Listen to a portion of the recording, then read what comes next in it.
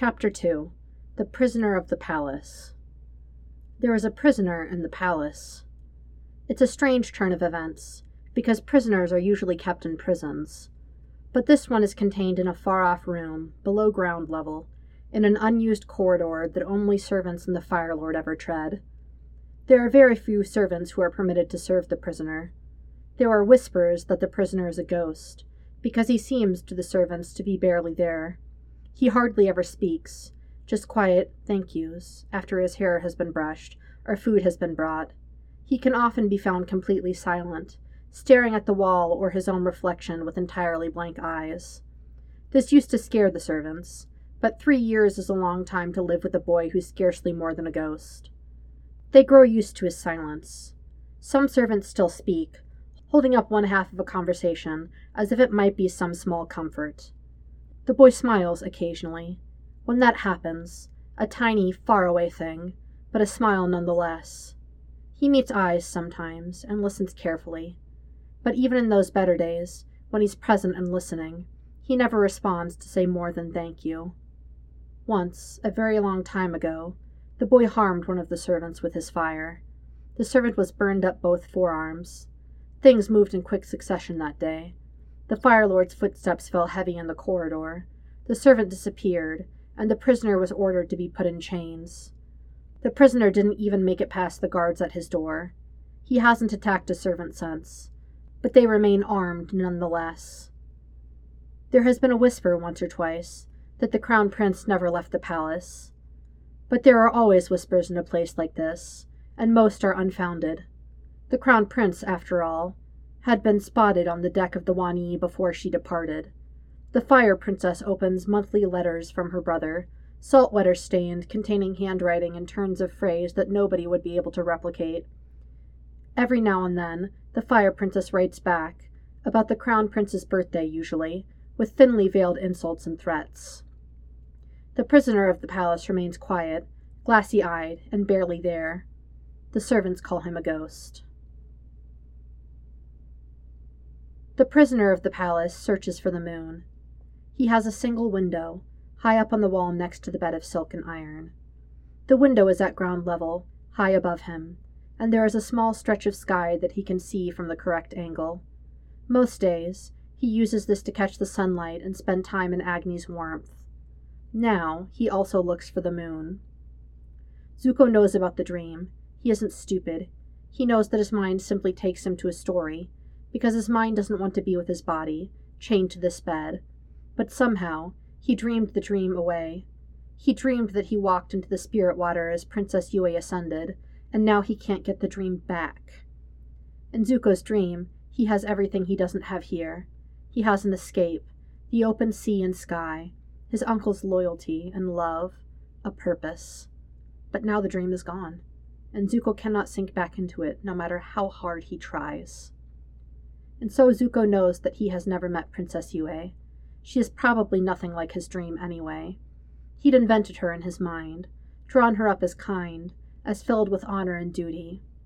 She's a fiction. The real Princess Yue is out there still, safe and sound, and likely nothing like Zuko's dream, which means that Princess Yue is not the moon spirit, and Zuko is grateful for this fact. But he still seeks out the moon, and on the few occasions that he catches it, he dips his head in an approximation of a bow. He imagines that she watches him kindly. He only hates her when Father returns.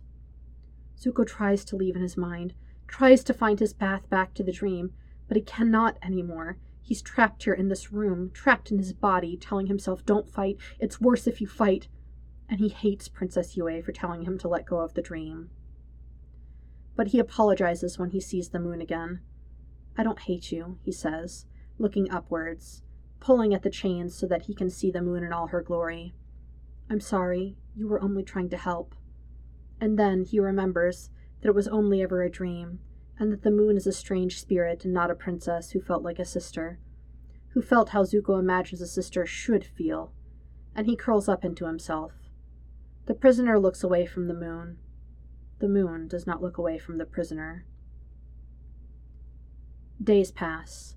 The prisoner cannot slip back into the dream.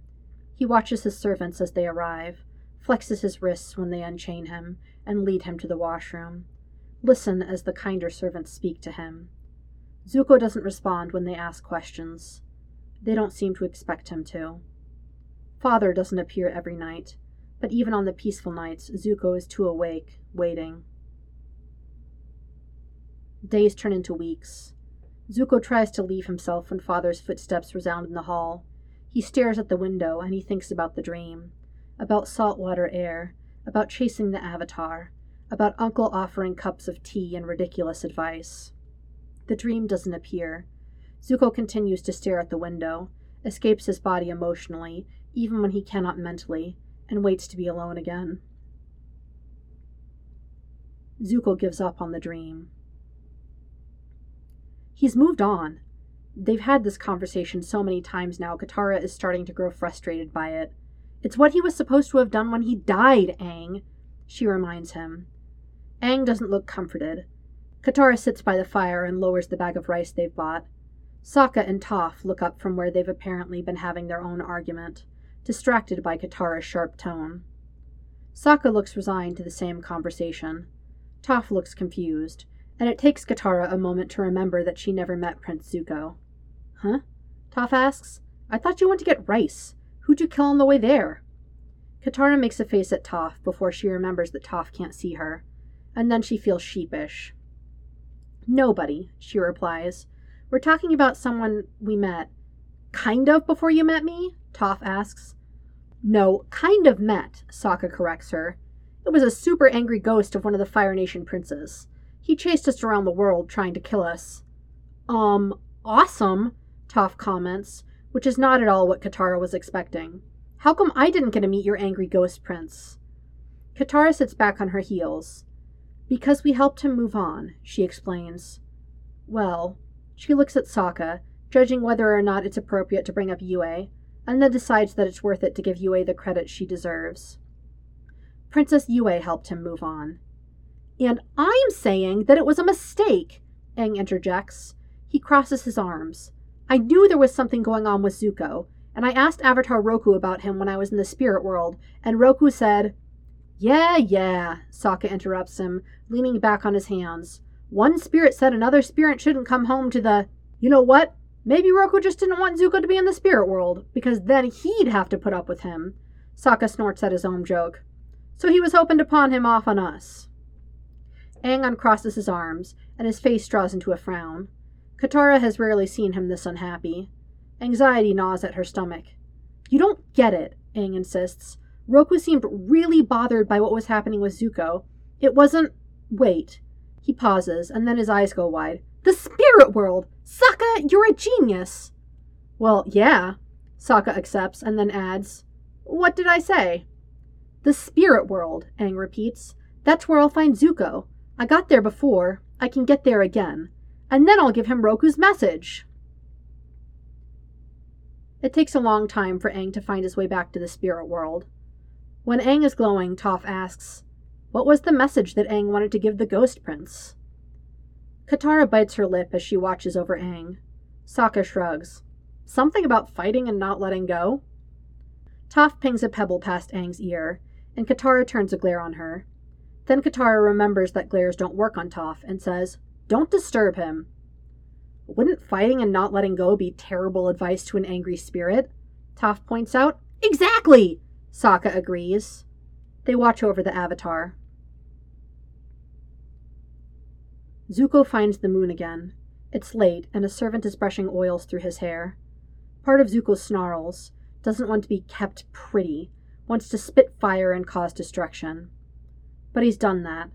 Anger in this room only ever makes it worse, and there is no dream to express anger anymore.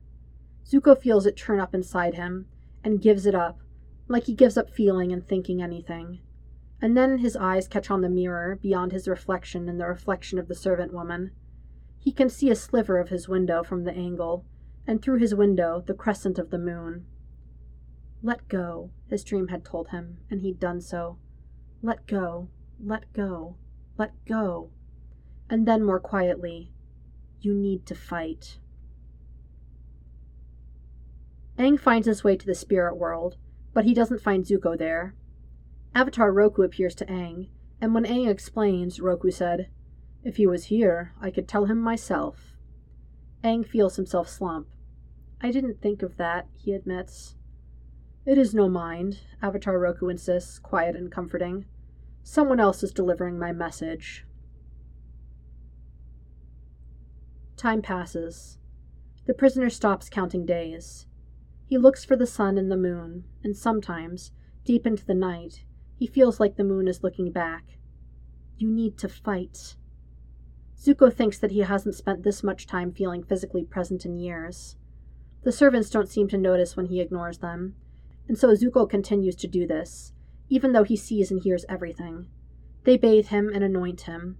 One even encourages him to move and stretch, and Zuko moves as he is moved, and doesn't make eye contact, and imagines sun and sea, and Zuko is alone for long hours. Zuko pulls at his inner fire, just checking that it is still there. His routines don't include meditation or firebending, so he thinks the state of his inner fire must be messy, if it's even still present. His fire comes out orange-yellow, but stronger than when he is dreaming, because now it is real. Zuko stares at the flame on his finger, and thinks about meditating, just to give himself something to do other than stare at nothing and wish for the dream. He sinks into the flame, even though he has to keep himself from full meditation. He has to ensure that he hears the footsteps coming to his door. But for now, Zuko stares at his own flame, and lets himself have something. This is his. This is his. It feels, strangely enough, like fighting. Father's visits don't follow a pattern. Zuko has probably never noticed this before, too busy being lost in a dream, but he knows now, any day, any time of day, he might hear those footsteps in the hall. Zuko misses the dream. He misses being able to pretend. "Boy," Father greets as he opens the door. Nobody calls Zuko by name anymore. Zuko stares at the wall and does not look at the looming figure in the doorway, even though he can't escape anymore, even though he's trapped in his own body. Father approaches. Zuko allows his eyes to unfocus, letting the world turn to a blur. "I'll have you on your knees today, I think," Father suggests. Zuko shifts from the bed to the floor. The chains clatter as they hit the stone. Father's hand trails down his face, almost gentle. Zuko wants to go away. He wants to go away. Zuko closes his eyes. It's the most he can do now that the dream has abandoned him, just like everyone and everything else has abandoned him. He closes his eyes, and he imagines being anywhere but here, on his knees, trapped in his body. Father's hand winds into Zuko's hair, grasping at the base of his phoenix tail. Anywhere but here, Zuko thinks. Anywhere but here. Anywhere but here! Zuko opens his eyes, and the sun is bright. The dream, Zuko thinks. But he isn't on the Wani anymore. There is no ocean. There are buildings, and the bright sun, and... Zuko feels dizzy. He takes a breath, and thinks that he should sink to his knees before he falls. And at the thought of sinking to his knees, Zuko's stomach clenches like he might throw up. He reaches up to his phoenix tail. His hair is long again, all over his head like he wears it in the not dream. He imagines that he can feel the ghost of pressure there, and panics. Seconds later, Zuko doesn't quite remember reaching for his dagger. He remembers the slide of a blade through his hair, and he looks at his own hair on the ground and thinks, that's better. And then he thinks, why is that better? "Uncle?" Zuko asks, suddenly overcome with confusion. How did he get here? Zuko wanders, looking for Uncle Iroh. He feels that he is supposed to be on the Wani, but... No, that's right, there is no Wani anymore. Zhao, the moon spirit, Princess Yue. Yue, Zuko says out loud. Princess Yue told him to walk into the... That's right, the spirit oasis. Because Zuko is dead, and Zuko needs to move on. Zuko looks down at his hands. It seems that he has failed to move on, just like he fails at everything else. Zuko wishes that Uncle Iroh was here, or that Princess Yue was with him. They would understand what is happening. They would understand why he isn't dying properly. And then a voice, possibly the last voice that Zuko expects to hear. "Azula," Zuko says, following the sound. There's a crash and a flash of blue fire. Azula! Eventually, quiet falls. Ugh, really, brother? Azula asks as he turns the corner. She has both hands raised for an attack. The Avatar stands across from her, also poised for a fight. Zuko! Aang shouts, and then all but launches himself at Zuko. Zuko sidesteps inelegantly, muttering, "Don't touch me," and Aang withdraws.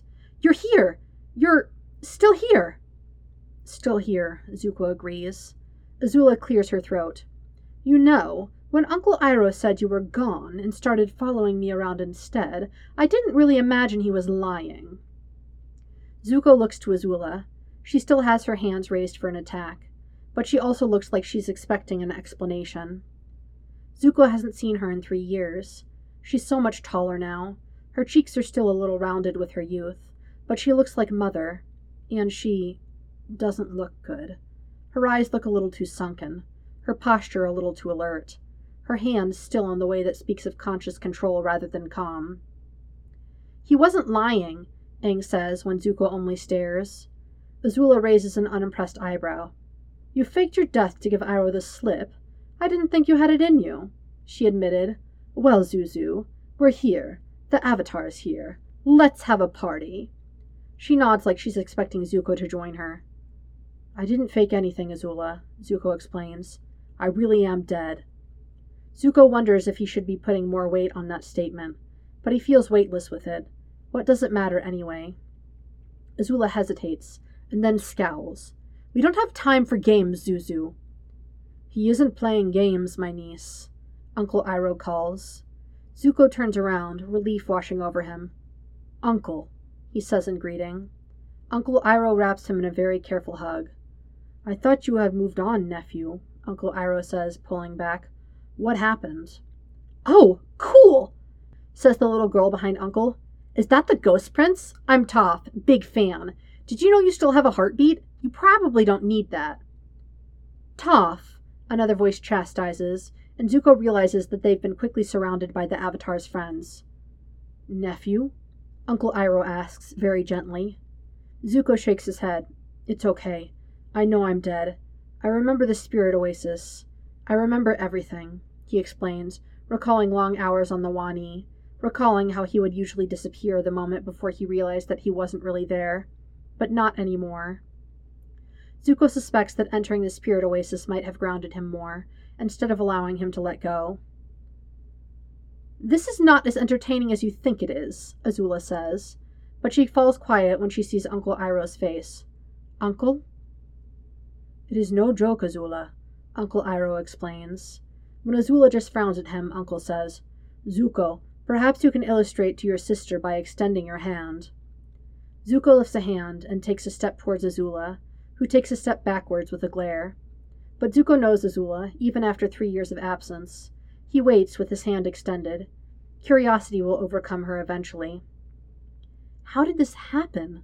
Katara asks, voice hushed. I thought he moved on. Uncle Iroh sighs. Azula continues to glare. Ah, says Uncle Iroh. I suppose it is difficult to find a solution to a problem one does not understand. Zuko throws Uncle Iroh an annoyed glance over his shoulder, and looks back to Azula to find that she has done the same thing. I don't believe you, Azula insists. Then touch my hand, Zuko suggests. Well, how did Prince Poltergeist mess up dying? Sokka asks. Zuko throws him an annoyed glance, too. I suspect, Uncle Iroh says slowly and carefully, that it has less to do with Zuko and more to do with the circumstances of his death. Zuko frowns. He turns his head to look to Uncle Iroh. The Agni Kai? He asks. What? Azula asks. That was 3 years ago. Uncle Iroh looks at them both. Zuko's hand falls back to his side. Azula, Uncle Iroh says, his voice soft. I'm afraid this has been going on rather a long time. When Azula only glares, Uncle Iroh turns back to the Avatar. I had hoped that you would understand my nephew's predicament. I have traveled far and wide seeking answers. The only suggestion I have heard, and it is only a glimmer of a suggestion, is that Agni himself may have been angered by the circumstances of Prince Zuko's death. Why would Agni be... Zuko starts. Azula's hand passes through Zuko's, and it feels cold and sharp. Zuko gasps, brought out of the moment, and... The children stare. Did he just... Toph asks, confused. I had a heartbeat and feet on the ground, and now nothing. What happened? My nephew fades sometimes when he is touched skin to skin, Arrow explains. I had thought him to be over this since he is now aware of his predicament. Azula continues staring, one hand still extended. It had passed like Zuko's skin like he was made of air and thought, not of flesh and bones. I didn't tell him, the Avatar suddenly declares. When Azula looks up, the Avatar had one hand on his forehead. I was supposed to tell him. Avatar Roku said that he needs to fight. I was supposed to tell him. I believe he will be back, Avatar Aang, Iroh says in a calming tone. It seems he has not moved on as we had hoped. I will pass on your message, should I have the chance. And if you would seek to understand how Zuko can leave the physical world, that would be most appreciated. Most appreciated, Iroh says to the Avatar, as if... 3 years is a long time to be dead, Azula thinks. 3 years ago, Azula had watched from a distance as Zuko's massive bolts had left port. She had seen him there. He had been writing her letters. He had been searching for the Avatar. But he died the night of the Agni Kai, and Uncle thinks that the circumstances of his death... Azula is suddenly, blisteringly furious. Luckily, she doesn't need to be reminded to fight. Zuko's mind returns to his body, and the first thing he feels is relief that the dream is back. He can escape again. The second thing he feels is nausea, because his mind might not remember what has occurred in its absence, but his body does. Much later, when Agni's blessing is leaving the sky, Zuko wonders why he cannot recall dreaming of his sister before tonight. He has dreamt of writing her letters, even of reading her responses, unpleasant as they usually are, but he has never seen her face. Zuko wonders what Azula really looks like now. And something in him must be feeling stronger, with the return of the dreaming and the return of his fire, because he finds himself asking a servant, How was my sister? The servant looks stunned for a moment. Zuko supposes that he never speaks to any of them, even when he is fully present. They must be used to his silence. Your sister, the servant asks eventually, not meeting Zuko's eyes. And Zuko remembers. They never call him by name. They must know, but they don't call him by name, let alone by title. They must know what happens here. There aren't many servants who are permitted to him. Zuko knows their faces, knows who will talk and who will remain silent. They must know. They tend to his body, and they leave when the Fire Lord is close. They know, and they do nothing. They don't even call him by name. Zuko was right to remain silent. His eyes shift away from the servant into the wall. He doesn't ask after Azula again. After they escape Azula, they don't see Zuko again. This upsets Aang, who is hoping to pass on Avatar Roku's message, and the fact that Aang is upset about the lack of angry spirit in their lives upsets Sokka, who would like to put the whole crazy Fire Nation royal family behind him, thank you very much. Which is why, when they find themselves in a spirit library, Sokka finds himself especially annoyed at his own brain. Ugh, he says, stopping in his tracks. Sokka? Katara asks, turning to face him. Sokka sighs deeply, pinching the bridge of his nose. I hate that I'm about to say this, but we're in a spirit library. Uh-huh, Aang says cheerfully, and then, as if he's worried that Wan Shi Tong is also he who hears 10,000 things, he adds, Seeking knowledge, for knowledge's sake. Yes, that, Sokka agrees, because you really can never tell with these spirits. And also, you know, when Aang and Katara continue to look blank, Sokka spends a moment despairing at everyone else's brains before he says, Aang, you should look for something to help Prince Angry Jerk. Aang's eyes widen. Right! Do you think we might find something here? You and Katara go find out. I'll find the Fire Nation section. Naturally, everything goes very wrong very fast. That's the only way anything happens in life anymore. But they do leave with 2 important pieces of knowledge before running for their lives. First, the day of the Black Sun is coming. They can and should invade the Fire Nation while the Fire Nation is at its weakest. And second, there is no way that Prince Zuko should have been able to walk into that spirit oasis, dead as a doornail, and not move on from the physical world. It's as good as walking through a doorway and finding yourself back on the same side. Something is very wrong with the Fire Prince, and it's not just he's been chasing them while dead. It is no longer easy for the prisoner to slip into the dream. Once upon a time, it was so simple that he would do it by accident while having his hair combed. It now requires struggle from Zuko's mind, but he has found the path to the dream. It is no longer locked away from him, so Zuko utilizes it when he needs to, when the sounds of the Fire Lord's footsteps echo in the hall. Zuko sits with Uncle Iroh on his way to Ba Sing Se. Uncle needs to escape from the Fire Lord too, now that he has been branded a traitor. Uncle tells him what Avatar Roku has sent him a message. Zuko must fight. When Zuko asks what this means, Uncle Iroh has no solid answers. Perhaps he means that you must fight in the war, Uncle Iroh suggests. Or perhaps he simply means that you should not attempt to move on just yet. But Zuko doesn't want to fight in anyone's war. He's dead. Shouldn't he be able to stop fighting? And part of him wonders if it is treasonous, even in death, to suggest that he doesn't want to fight for the Fire Nation.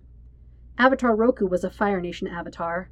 Perhaps he is trying to tell Zuko that fighting for their glory is still his duty, even in death. Zuko thinks of Princess Yue, who will spend eternity fulfilling her duty. Zuko can hardly bring himself to contemplate fighting in his death.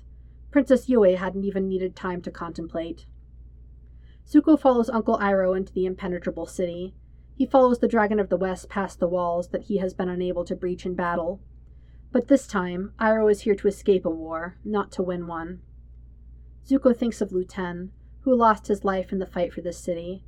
Zuko wonders why Lu Ten merited death, and Zuko was found unworthy of it. But Zuko was always less worthy than Lu Ten, and he thinks he does understand, just a little, why he is unworthy of death itself. Zuko follows Uncle Iroh all the way to Uncle Iroh's Happiness, a tea shop serving the locals of Ba Sing Se. Zuko hasn't seen Uncle this content before. When Zuko needs to leave his room in the palace, it is to help Uncle serve tea in Ba Sing Se, and Zuko cannot think of a better dream. And Zuko remembers more and more. "Zuko!" Uncle Iroh calls. "I think it's boiled now." Zuko blinks, and then looks down at his hands. He's been overboiling the water again. Zuko sighs and dumps it out, beginning the process again. This keeps happening. Zuko feels like he's slipping back into his mind.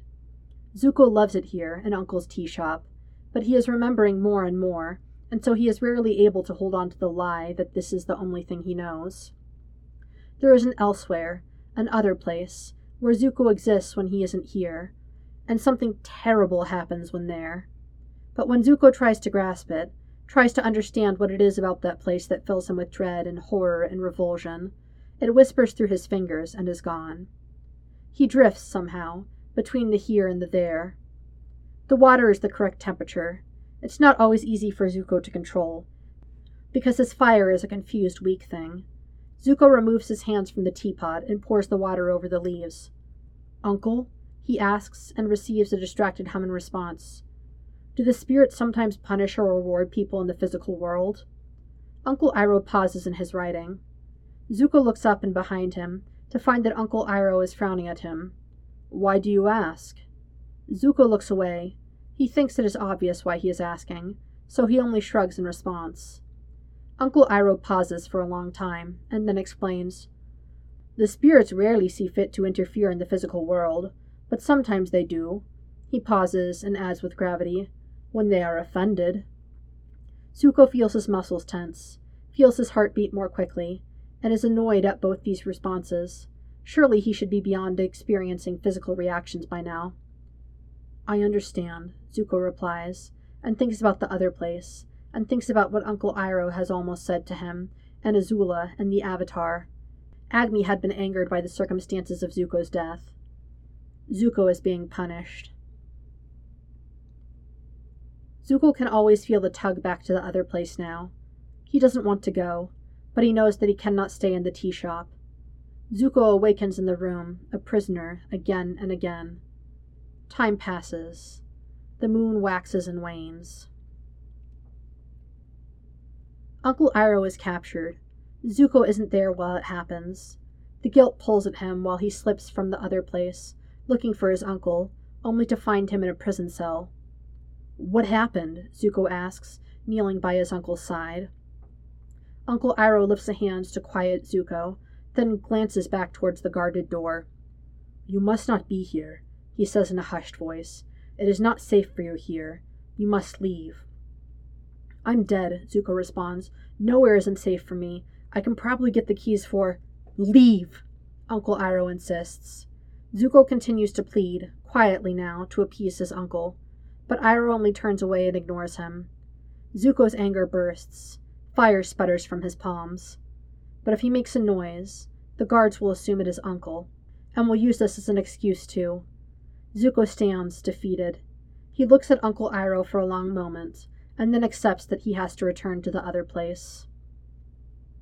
He returns too early. Zuko squeezes his eyes shut and tries to pretend that nothing is happening, but he also cannot slip away in his mind, because he is not welcome in the dream. Zuko is afraid to return to the dream. For the first time in all of his years of dreaming up freedom, Uncle has told him to leave and does not want him to return. And the dream has always been with Uncle, on the Wani, at the ports, in the North Pole, in the Earth Kingdom as a refugee. Zuko doesn't know how to attach his dream to anyone else. But Zuko is not welcome within the dreams of Uncle Iroh, and he does not want to face rejection from him again, even if it's a rejection that only exists in his mind.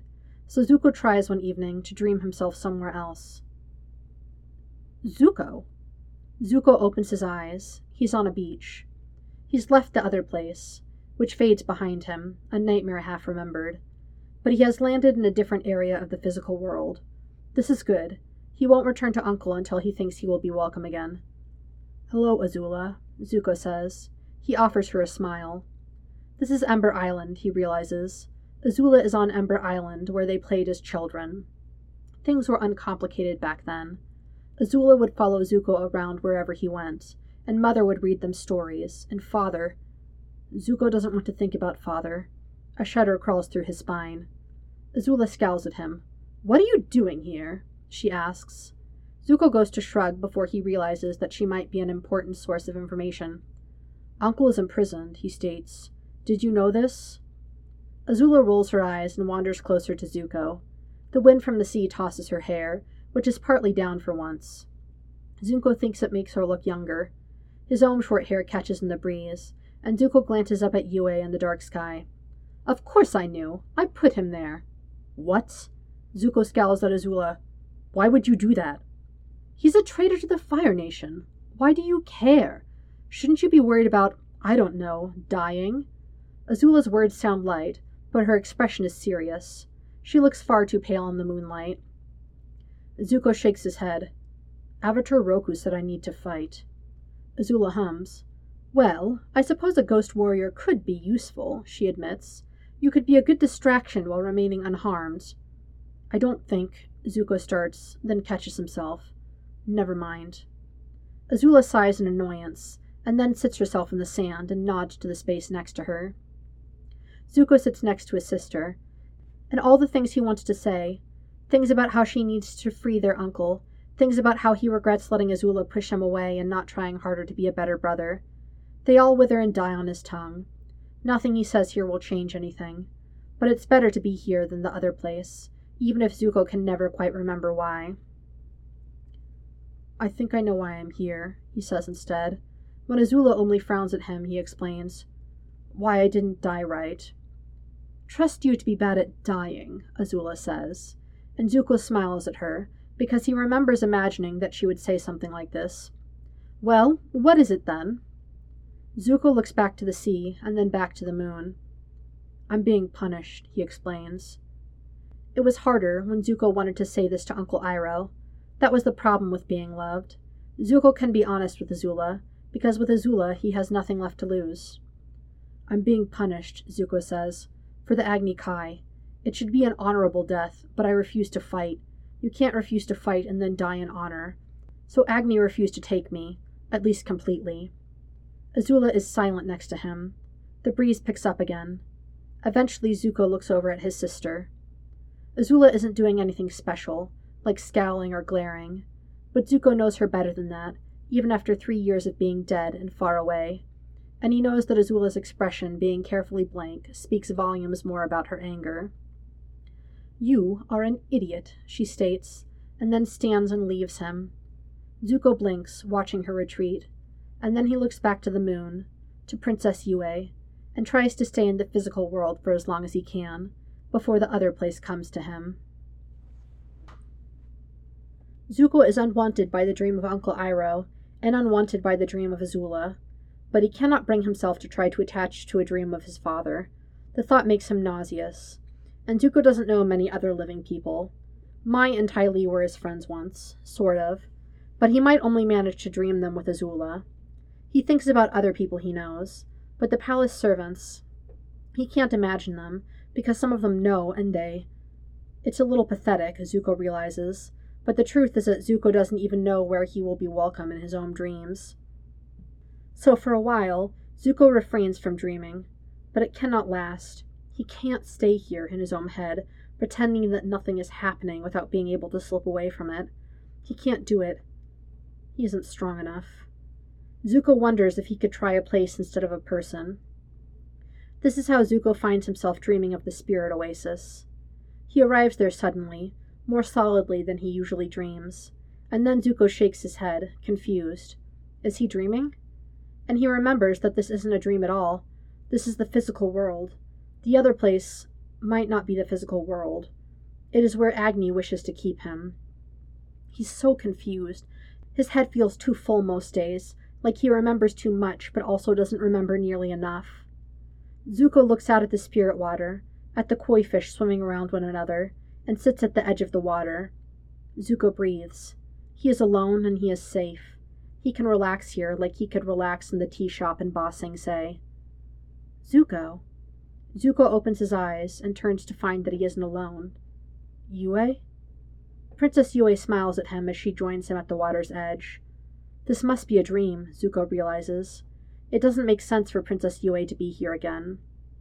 But why would Zuko be dreaming?